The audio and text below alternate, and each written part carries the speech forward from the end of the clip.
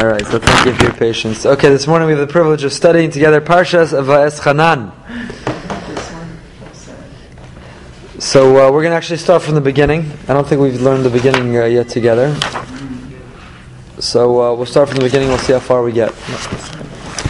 Of course, we continue where we left off last week. It's a continuation of Moshe's soliloquy, his speech in the final days of his life, in which he is charging the Jewish people with the lessons of the short Jewish history until that point, and the lessons to learn moving forward.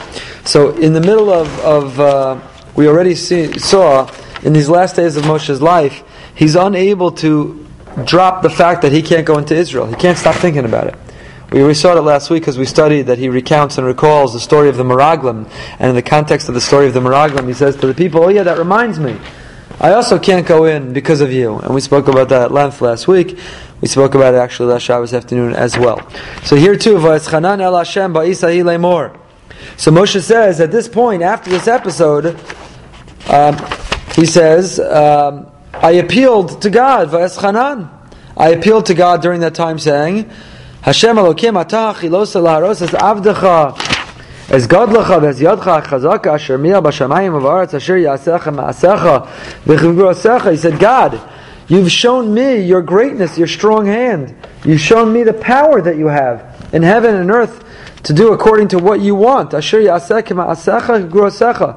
According to your deed, according to your might. So therefore, God, because you've proven to me that you can do anything, it's almost so sad when you read this. Moshe is like the kid who can't drop it, wants something so badly. They refuse to move on. So he says, God, you've shown me that you can do anything. It's almost, the imagery is, the age-old klutz kasha. Can God create a rock that's so heavy he can't lift it? On the one hand, if you say no, so you're limiting God, he can't create a rock that's so heavy. On the other hand, if you say yes, you're limiting God. You're saying he can't lift it. So of course it's a klutz kasha. It's not really a meaningful question to begin with. But this is Moshe's kind of strategy here. God, you've proven to me how powerful you are. Don't tell me I can't reverse my decision. I've already decided. I've ordained you're not to go into Israel. And I'm God. I've ordained that I can't reverse it. God, you've shown me how powerful you are. You've shown me your strength. You've shown me your will. If you will it, when there's a godly will, there's a godly way. There's no problem. But what happened? Vayisaber Hashem bi lama'anchem v'lo shama elai. But God became angry with me because of you. Here we go again, the blame game. And He didn't hear me. Vayom Hashem elai rav lach al tosav daber elai od b'davar hazeh. It's enough. Stop. Don't ask me again. Lahavdil, we've all reached that point with our children. Say, okay, it's enough. Stop. Don't you ask me one more time, and A, B, or C. Don't ask me again. I've had it. So what's going on here? So first of all, this verb va'eschanan. Look at Rashi. Ein chinun b'chol makom ela lashon matnas chinam. It's very interesting. I've shared with you before. Rav Pinkus Zatzal has a sefer Sha'arim B'Tfilah, which he quotes the Medrash. There are 13 different synonyms for davening. 13 different synonyms throughout our Tanakh for davening. You have, of course, the famous one is Lahit Pilel, but you have Rina, you have Chinun, you have Tzara, you have these 13 different synonyms for davening. And of course we know there's no such thing as a synonym in the Hebrew language. So there's at least a subtle difference between these different methodologies of prayer. So one of the words is Chinun. That's the verb here, Chinun, Va'eschanan. Moshe is employing this type of prayer. It's a different type of prayer. So what is Chinun? So Rashi says, Ein chinun b'chol makom ela lashon matnas chinam. Chinun is a prayer for something as a gift. Even when you're undeserving. Right? We call God Kerachum v'chanun. In the 13 attributes, which we will be saying very shortly, El will be upon us, in Slichos, in Yom Kippur davening, and so on, Rosh Hashanah, in Yom Kippur rather. So we have 13 attributes to describe God and God's compassion. Chinun is God bestows compassion even when we're undeserving. Matnas chinam, it's a gift. It's a pure gift. In other words, sometimes you can go to someone and you could say, look, you owe me one. I need a favor, but you owe me one. I've made enough deposits with you, it's time for withdrawal. You owe me one. But other times you go to someone and you say, I need a favor. You owe me nothing. You owe me nothing. I'm asking a lot. You're not obligated to give this to me, but I'm asking you for it. So this is matnas chinam. How does Rashi know that? Ein chinam el b'makam el lashon matnas chinam. Look at the Sifsei Chachamim. Tim lokein hayel lichtov v'espalal. Why didn't Moshe describe it? What led Rashi to this conclusion? Rashi knew that this had to be a different type of prayer than the usual one. Because if the ordinary prayer is Pilel, Espalel, then why didn't Moshe begin this parsha? V'espalel el Hashem ba'isahi lemor. Why does he start V'eschanan? Because Chinun is a different type of davening. It's a davening when you have an admission, I am unworthy. I'm undeserving. I'm asking for something which I'm not entitled to. But God, I'm asking you to give me a gift, nonetheless. Continues Rashi, Af b'sheish lahem l'tzadikim l'tos b'masei matovim, ein mevakshem meis ha'makam el matnas chinam. Lefi she'amar v'chanosias asher achon, amar b'lashon ve'eschanan. So even though the righteous, frankly, says Rashi, have made significant deposits with God, the righteous have made a number of deposits. They should be entitled to make a withdrawal. But the way of the righteous is not to make a withdrawal, is not to acknowledge the deposit, but rather is to take the perspective that everything God does for us is a gift. It's a gift. I'm undeserving. I have no expectation. It's a gift.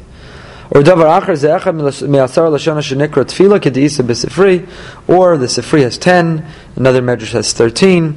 But as we said, if you look at the Sifsei Chacham, he gives you the 10. Shava, tzaka, naka, rina, pitzur, kriya, nipol, pilo, pigia, and tchina. There are 3 more that are quoted in a different medrash. In the Yalkut Shimoni. The Yalkut Shimoni adds 3 more. And that's what they say for Sha'ar Mitzvila. It goes chapter by chapter, each different form of davening. Some davening is out of joy. Some davening is out of sadness. Some davening is out of desperation. Other davening is out of confidence. Davening comes in all different forms. We shouldn't use one generic type of davening. So here the Sifsei Chachamim, Daled, quotes 10 different verbs. Shavat, Tzaka, Naka, Rina, Pitzur, Kriya, Nipol, Pilo, Pigia, Tchina. 10 different verbs for davening. And again, the Yalkut Shimoni adds 3 more. So that's why Va'eschanan. Va'eschanan.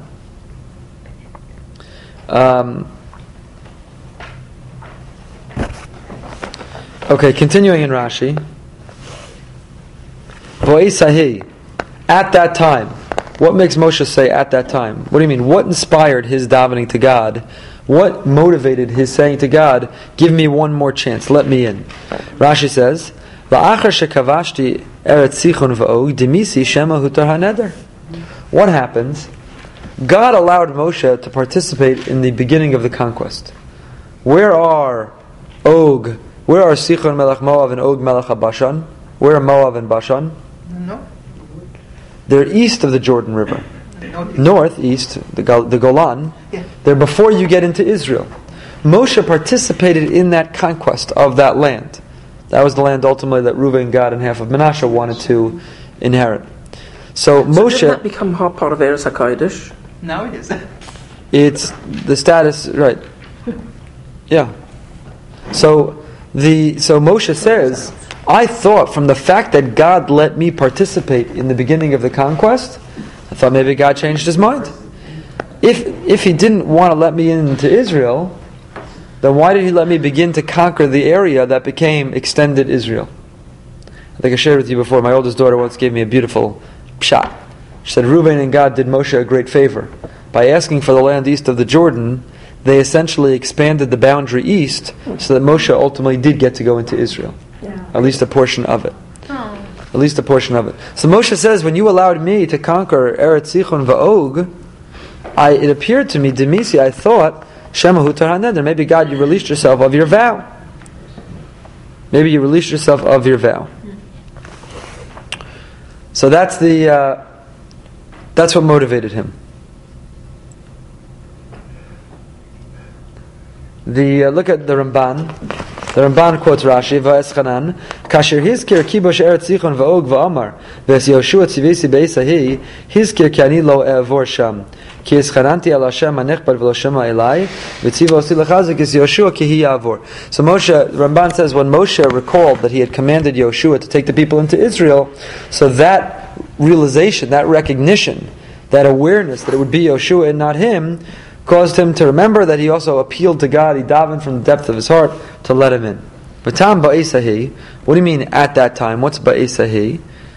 So the Ramban says, Remez la'is ha'gzara shehizkir gam bi hisanaf Hashem. V'lo nizkir Hashem hatchina b'yom ha'maisa. So, ba'esahi, what's the ba'esahi? Moshe says, in that time, when that happened, I davened from the bottom of my heart, please give me one more chance, and God said no. What was the in that time? Again, you could read the Torah, you could read the Parsha, brain dead. Oh, ba'esahi, Moshe davened, okay. What's ba'esahi though? Whenever the Torah uses some ambiguous term, our job is to uncover, is to reveal what is it referring to. So Rashi said the ba'esahi was, just now, after we conquered Eretz Sichon v'Og, I thought that you had reversed your decision, God. Look, after all, looks like I'm involved in the conquest. And when I realized that you hadn't reversed your decision, I appealed to you.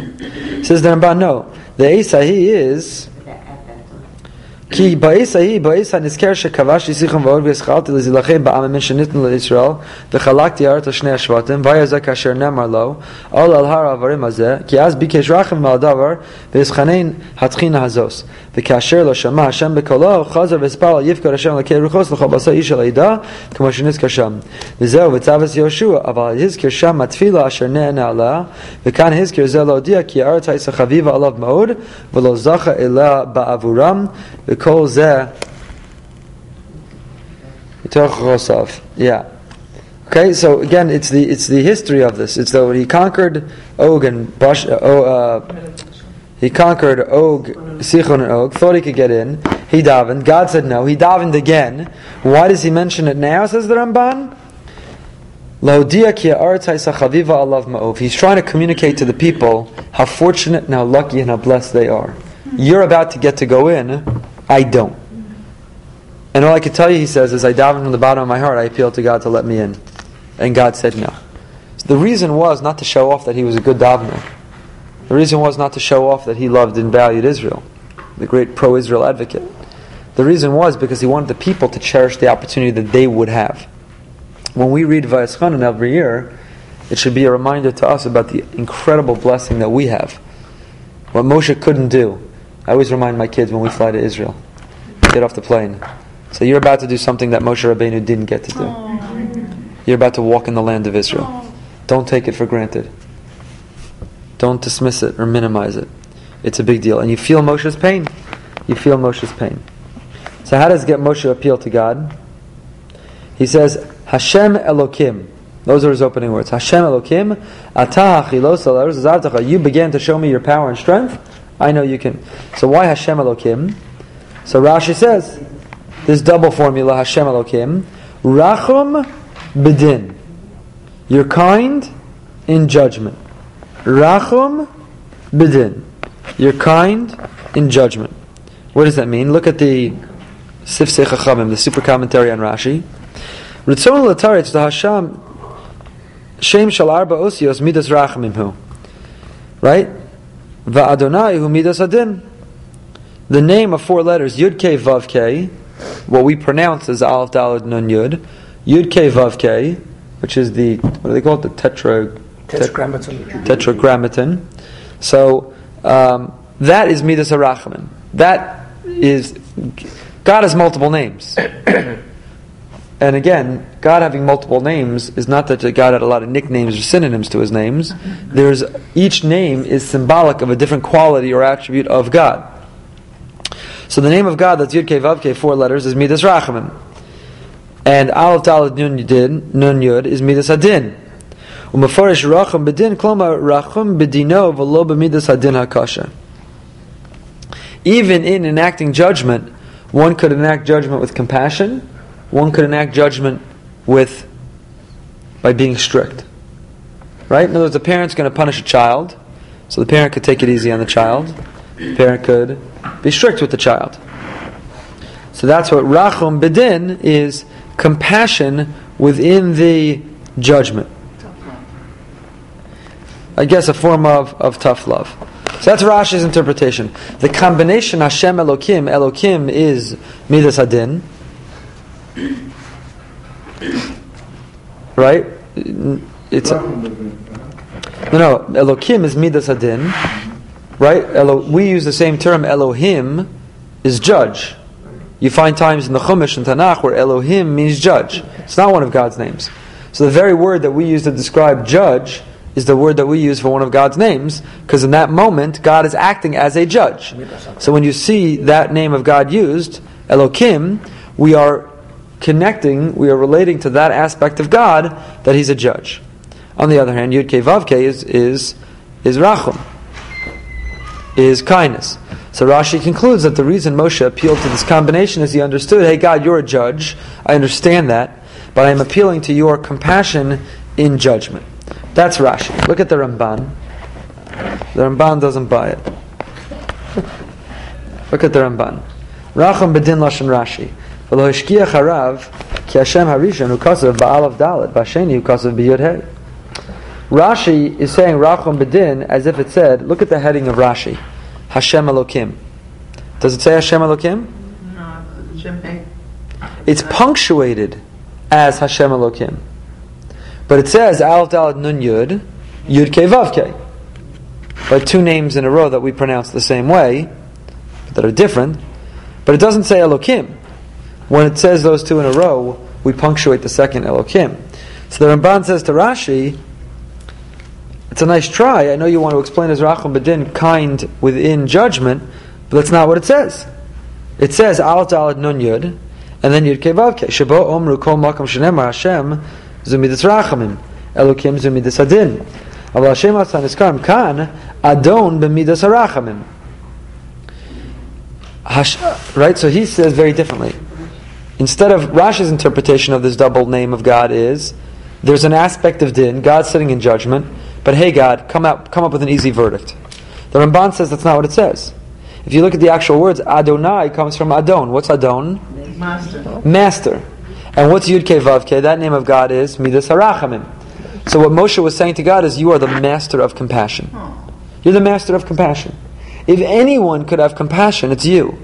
If anyone could take it easy, if anyone could change their mind, if anyone could show sympathy and empathy and kindness and sensitivity, you are the Adon Harachamim. You are the master of compassion. So you see how the Ramban disagrees with Rashi. Rashi's focusing on how we pronounce the words. The Ramban is focusing on how they're spelled. And because of the difference, they come to different conclusions as to how Moshe was appealing to God. Okay, and the Ramban goes on, but I don't want to take the time. You could read it on your own. You could read it on your own. Okay. Weiter.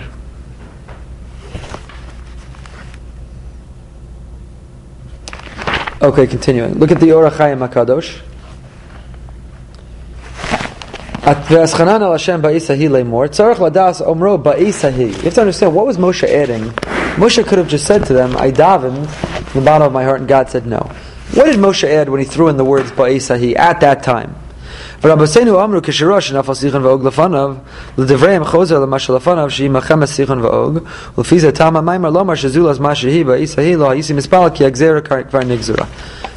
the end of Parshas Dvarim. What was the very end of Parshas Dvarim? That they kill Sichon and Og. So that's why Ba'isahi, most commentaries assume, correlates with the end of Parshas Dvarim, killed Sichon and Og, and as the Orach Chaim just put it, Moshe says, Ba'isahi, I davened because I saw our conquest successful.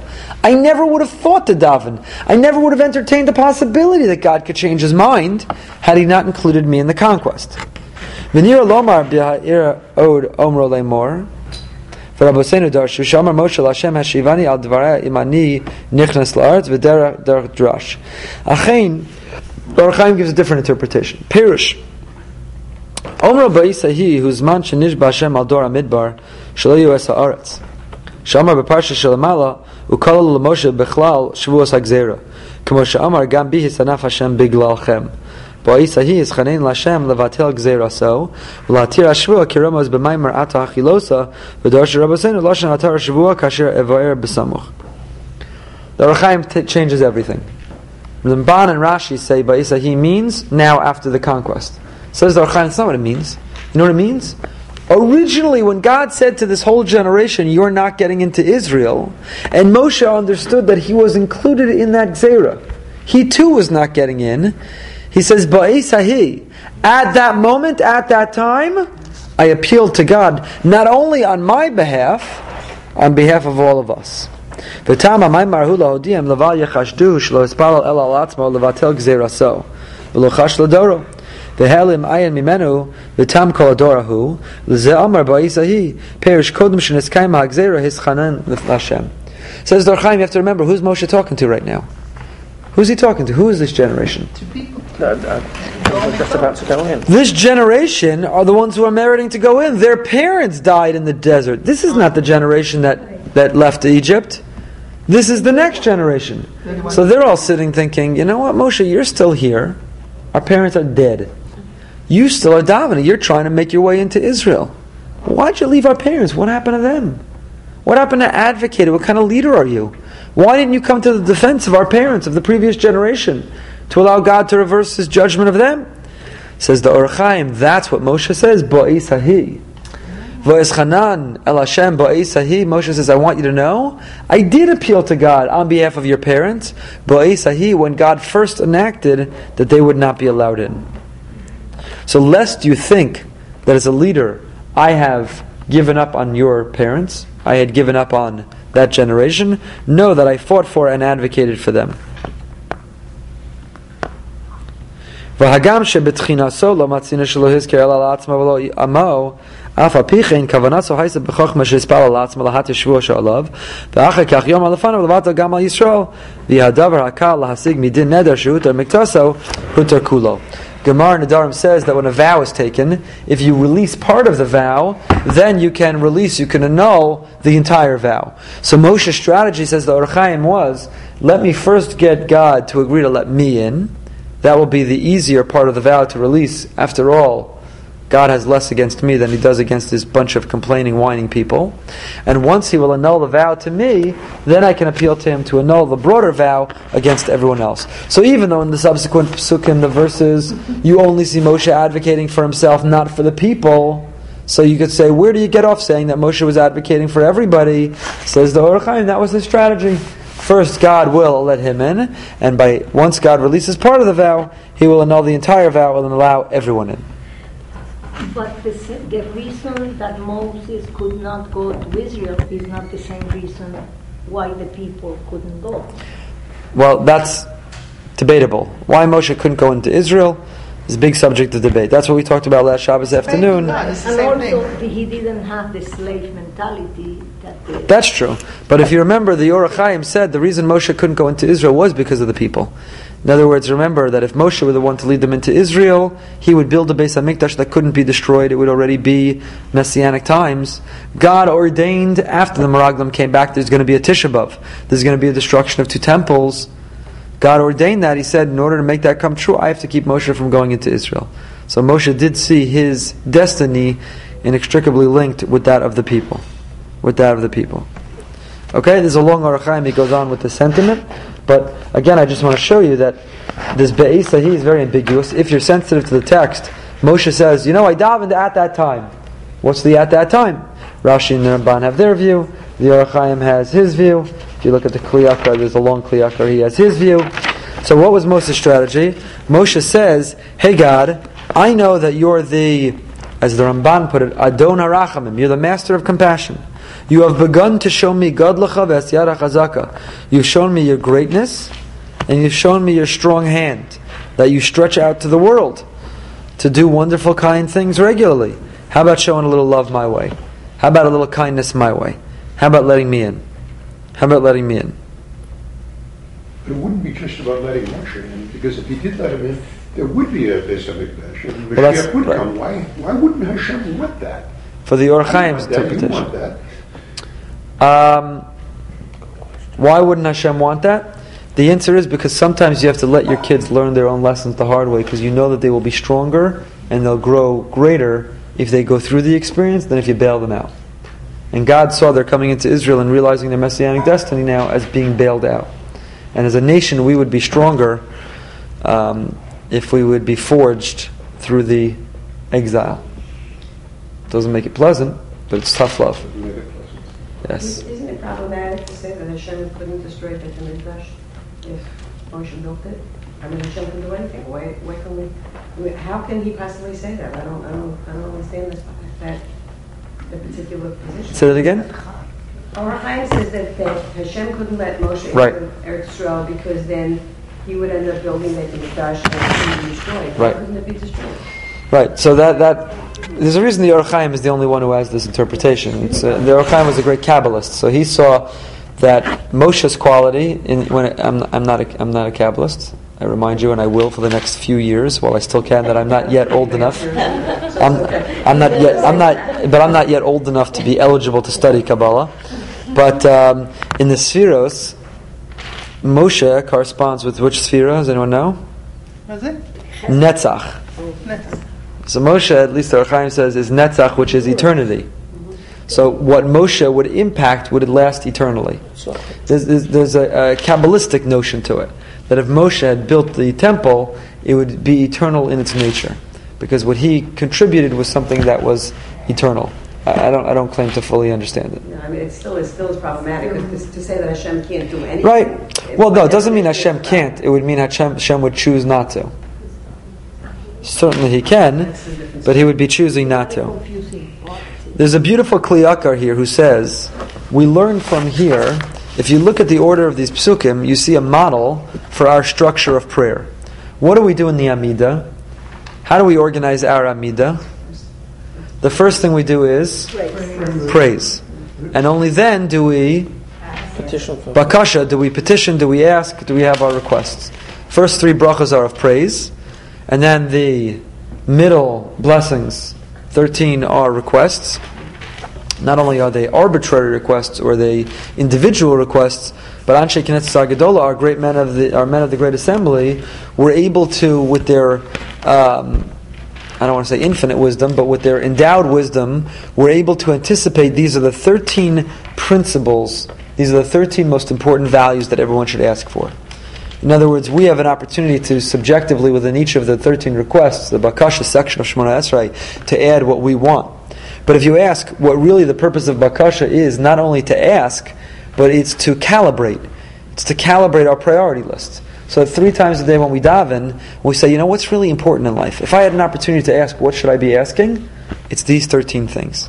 It's wisdom, it's forgiveness, it's good health, it's redemption, it's justice, it's Jerusalem, these are the 13 areas that should be priorities in our life that are the most important values, and the purpose of prayer is an exercise in recalibrating our priority list. In addition to, of course, wanting to be effective to get our supplications and petitions answered.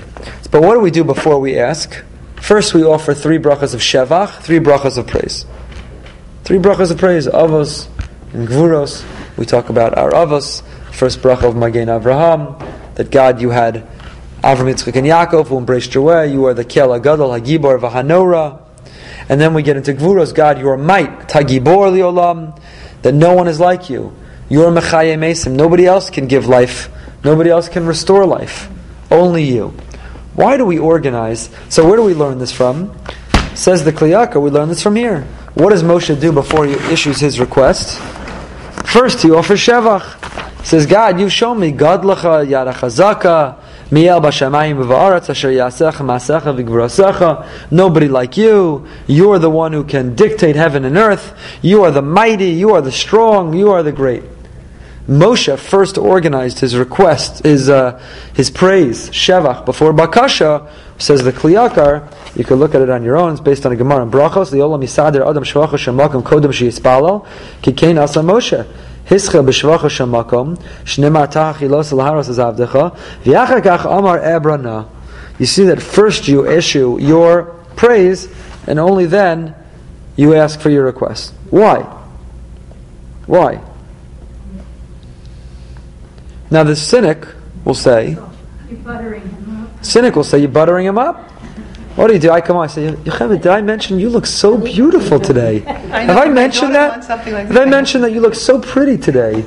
And what an incredible wife and what an amazing mother you are. What would be the first thing she would say to me? Shmuza. What do you want? What do you want? Now my wife wouldn't say that because I say that to her every day. She knows that I mean it.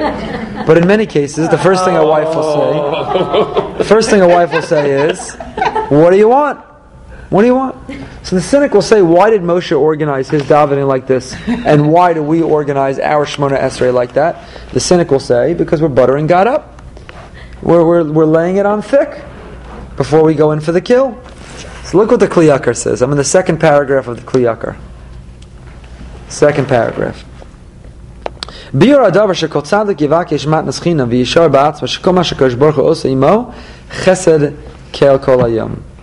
Ki HaKadosh Baruch Hu tamid hamascha b'asiyas hatovos la'adam yom hivaldo v'adam kol ma shemesagel masim tovim hakol hu osa derech tashlumim. HaKadosh Baruch Hu hachenvani agadol makiv v'chozer v'noseim ba'akaf ala mishashilim chov rishon.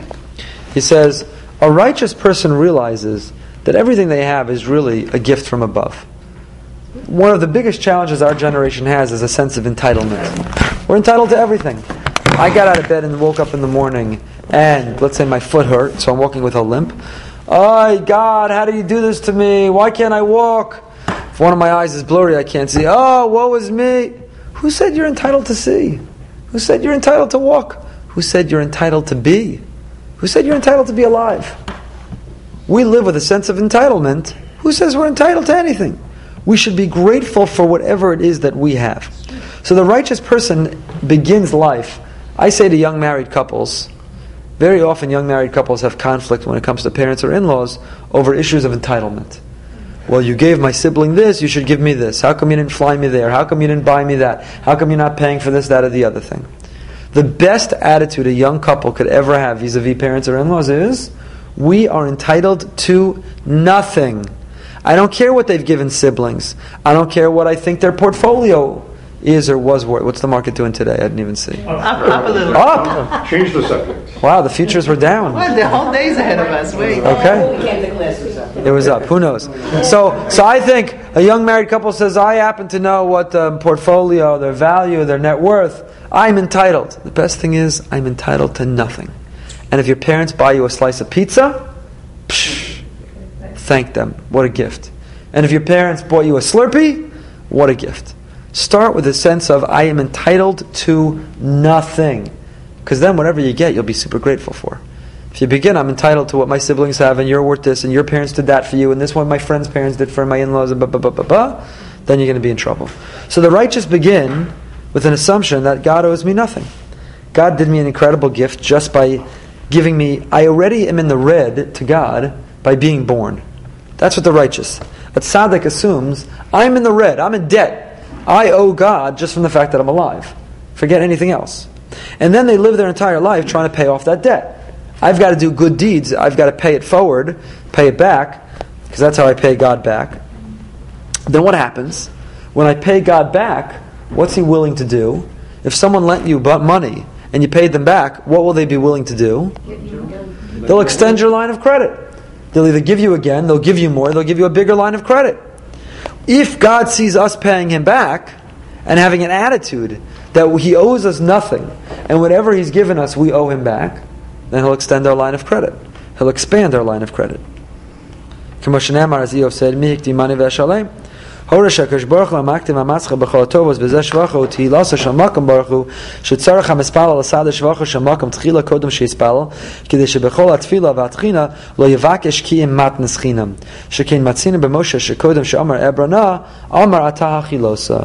beautiful Kli Yakar.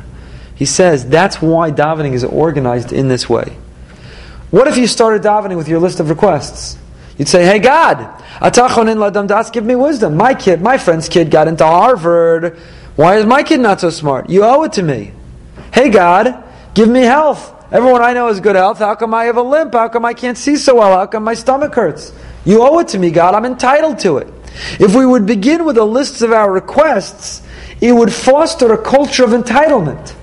It would cultivate an attitude of entitlement. Therefore, we begin like Moshe. God, you're great. Whatever you've given me heretofore is an unbelievable gift. I am entitled to nothing.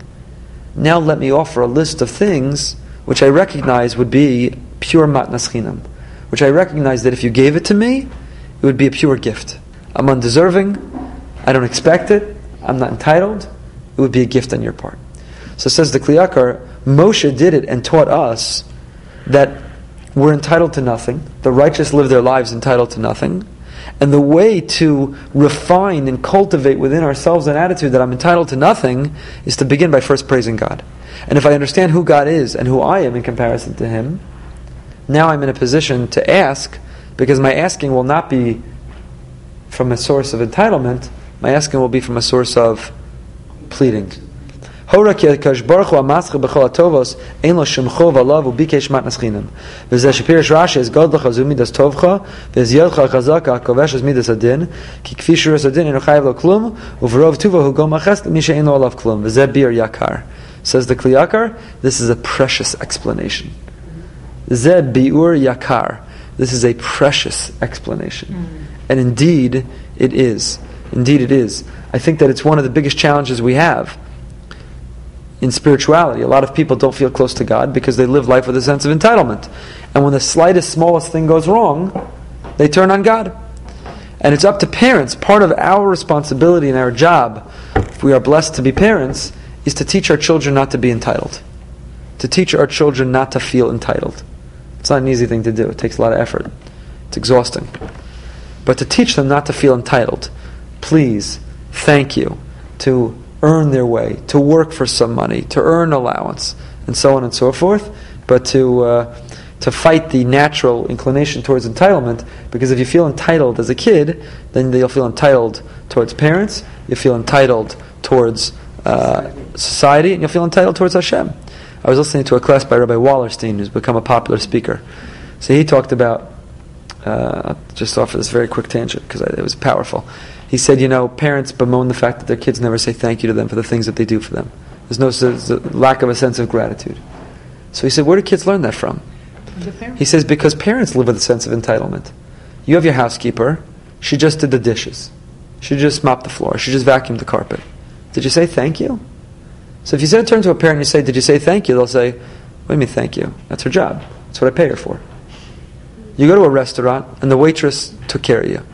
Do you leave a generous tip, which is what they depend on and rely upon? Now, of course, there's flexibility, more generous, less generous, depending on the service that you got. But did you leave a tip? My brother-in-law owns a restaurant in Israel, and he told me this summer, the chil Hashem that he's constantly he sees, his waitresses and waiters, the people who don't tip at all, who under-tip, who just, it's kafwei tov, who yelled and abused the waiter the whole meal, only to then not even leave a nice tip. So what do people say? Well, that's their job. Their job is to bring me the food. What do I have to give them a tip? Why do I have to say thank you? So Rabbi Wallerstein says, so you know what happens to the kid? The kid grows up, and you say, your mother did your laundry, made you dinner, took care of you, nurtured you. How can you not say thank you? So you know what the kid says? That's her job. She gave birth to me. She chose to have me. That's her job. Why should I say thank you? That's her job. So if we want our kids to say thank you, despite it being her job, then we've got to be saying thank you. And stop living with a sense of entitlement. So at the end of the day, you pay the housekeeper. At the end of the week, you say thank you. No, you walk by, the dishes look great. Thank you so much. Carpet looks, thank you so much. The house looks fantastic. Thank you so much. The sense of entitlement is a very, very dangerous one. So the Kli Yakar, so much without even earning anything. Yeah. So indeed, the Kli Yakar says Zebir Yakar. This is a precious interpretation, and indeed it is. Part of davening is an exercise in refining our character. Part of davening is improving ourselves. So if I just stand before God and I offer shevach praise, followed by my bakasha, but now my bakasha doesn't come from a sense of entitlement, but it says, God, I'm going to give you a long list. You owe me nothing.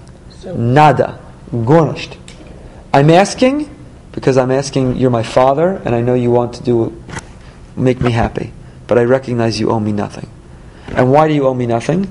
As Gadlachas Yadcha Chazaka Hashem B'Shamayim V'Aretz, you're great and I'm nothing. That's how actually in Sha'arim B'Tfilah, in the introduction to Sha'arim B'Tfilah, he makes this point. He says the reason Shevach is before Bakasha is not because we're trying to butter up God. The reason Shevach is before Bakasha is because how can I even be implying I'm talking to God without first understanding and positioning myself in that relationship? So what I'm going to stand before God giving a list of my demands as if we're equals. I'm going to stand before God, here's a list of my needs, as if we're equals, we're on par, we're colleagues, we're friends, we're peers? No. Before I can even ask God for anything, I need to understand who God is. You know who God is? He's Elokei Avram, Elokei Yitzchak, Elokei Yaakov. He's Kel HaGadol, HaGibor, V'Hanora. He's Mechaye Mesim Barachamim Rabim. I have to know God is all powerful. God is the source of all existence. God is the arbiter of my destiny. God controls my reality. Only when I understand God is omnipotent, infinite, perfect, I am nothing, now I'm ready to ask God for things. Now I can have a meaningful conversation. That's why it's organized. So all of that, our whole structure of Shemona Esrei is learned from the beginning of this parsha. Moshe begins, Atah Chilosa. Moshe begins with Shevach, and only after the Shevach, Ebrana, then he turns to God and asks for that favor. But then he continues, Vayisaber Hashem bi lama'anchem. All of a sudden he enters the blame game again. He says, God got angry at me. Look at Rashi. Vayisaber Hashem nismalei chema. God got angry. Lema'anchem, on your behalf. Rashi says, bishvilchem, meaning, because of you. Atem garamtem li. God got angry. You caused God's anger and wrath at me. At me. V'lo shama elai. So he didn't hear me. Now, by the way, what do you mean he didn't hear me? God needs a hearing aid. God's hearing is off. What does it mean he didn't hear? He didn't agree. Oh, he didn't accept.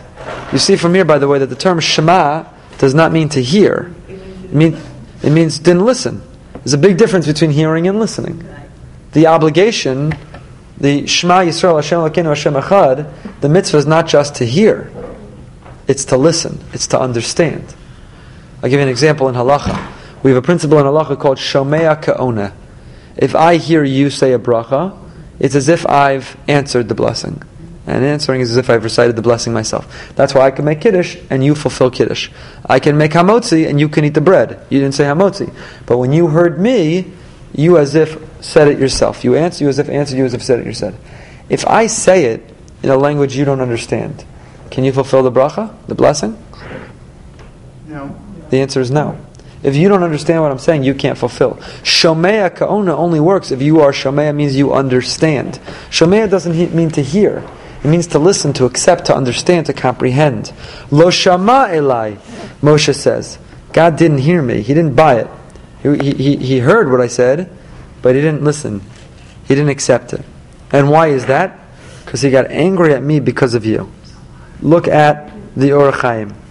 Says the Or HaChaim, Keifa lomar vayisaber v'lo shama. Why did Moshe have to say both? Why couldn't he say, Lo shama elai, God didn't hear me? What do you mean, vayisaber Hashem? God got angry at me because of you, v'lo shama elai, and he didn't hear me. What's the connection between God got angry and didn't hear? Gam hifsik b'tevas lama'anchem. And the Or HaChaim says, Moshe seemingly gratuitously throws in there, lama'anchem, because of you. Bein ma'amar vayisaber lama'amar v'lo shama. Shaya lomar vayisaber Hashem bi v'lo shama elai lama'anchem. He should have said, God got angry with me, and he didn't hear me because of you. Gam amar tevas lama'anchem achar shekvar amar lamalak gam bi hisanaf Hashem biglalchem. And lastly, the Or HaChaim throws in the third or fourth question. He says, Moshe has already gone the whole guilt trip route. Moshe already told the people, I'm not allowed in, God's angry at me, biglalchem, because of you. So why lema'anchem here, biglalchem there? These are all the Or HaChaim's questions. Says the Or HaChaim, Yizbar api masha pirashnu b'masha amar ba'isahi, adraba, ha'adam mevaksha b'lashon, I'm sorry, I skipped. Sha'amar ba'isahi lemor. It connects with what the Or HaChaim said about Ba'isahi. Shenischavein lespal al atzma v'gam al Yisrael. Remember, this davening, according to the Or HaChaim at least, according to Rashi and the Ramban, Moshe did not have the people in mind at all. This was a personal plea. This was a personal prayer. God, let me in. According to the Or HaChaim, it wasn't a personal prayer for himself, it was a collective prayer. He was representing the people on behalf of everybody, let me in. So he says,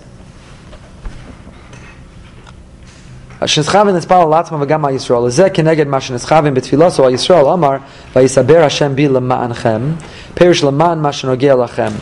In regards to the prayer I had on behalf of you, God got angry at me.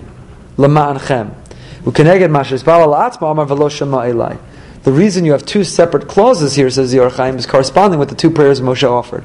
In terms of the prayer that I offered on behalf of you, vayisaber Hashem bi lema'anchem.